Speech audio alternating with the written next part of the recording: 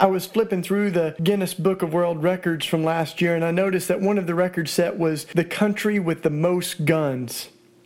It was the U.S., with 270 million guns, 90 guns for every 100 people. The next biggest country was India with 4 guns for every 100 people. But can you imagine? That's a lot of metal.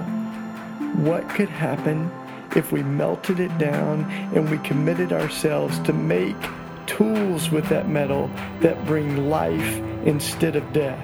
I'm ready to do it. How about you? Let's join the Raw Tools team and create a network of metal workers across the country that are going to do just that. Melt down the tools of death and create tools of life.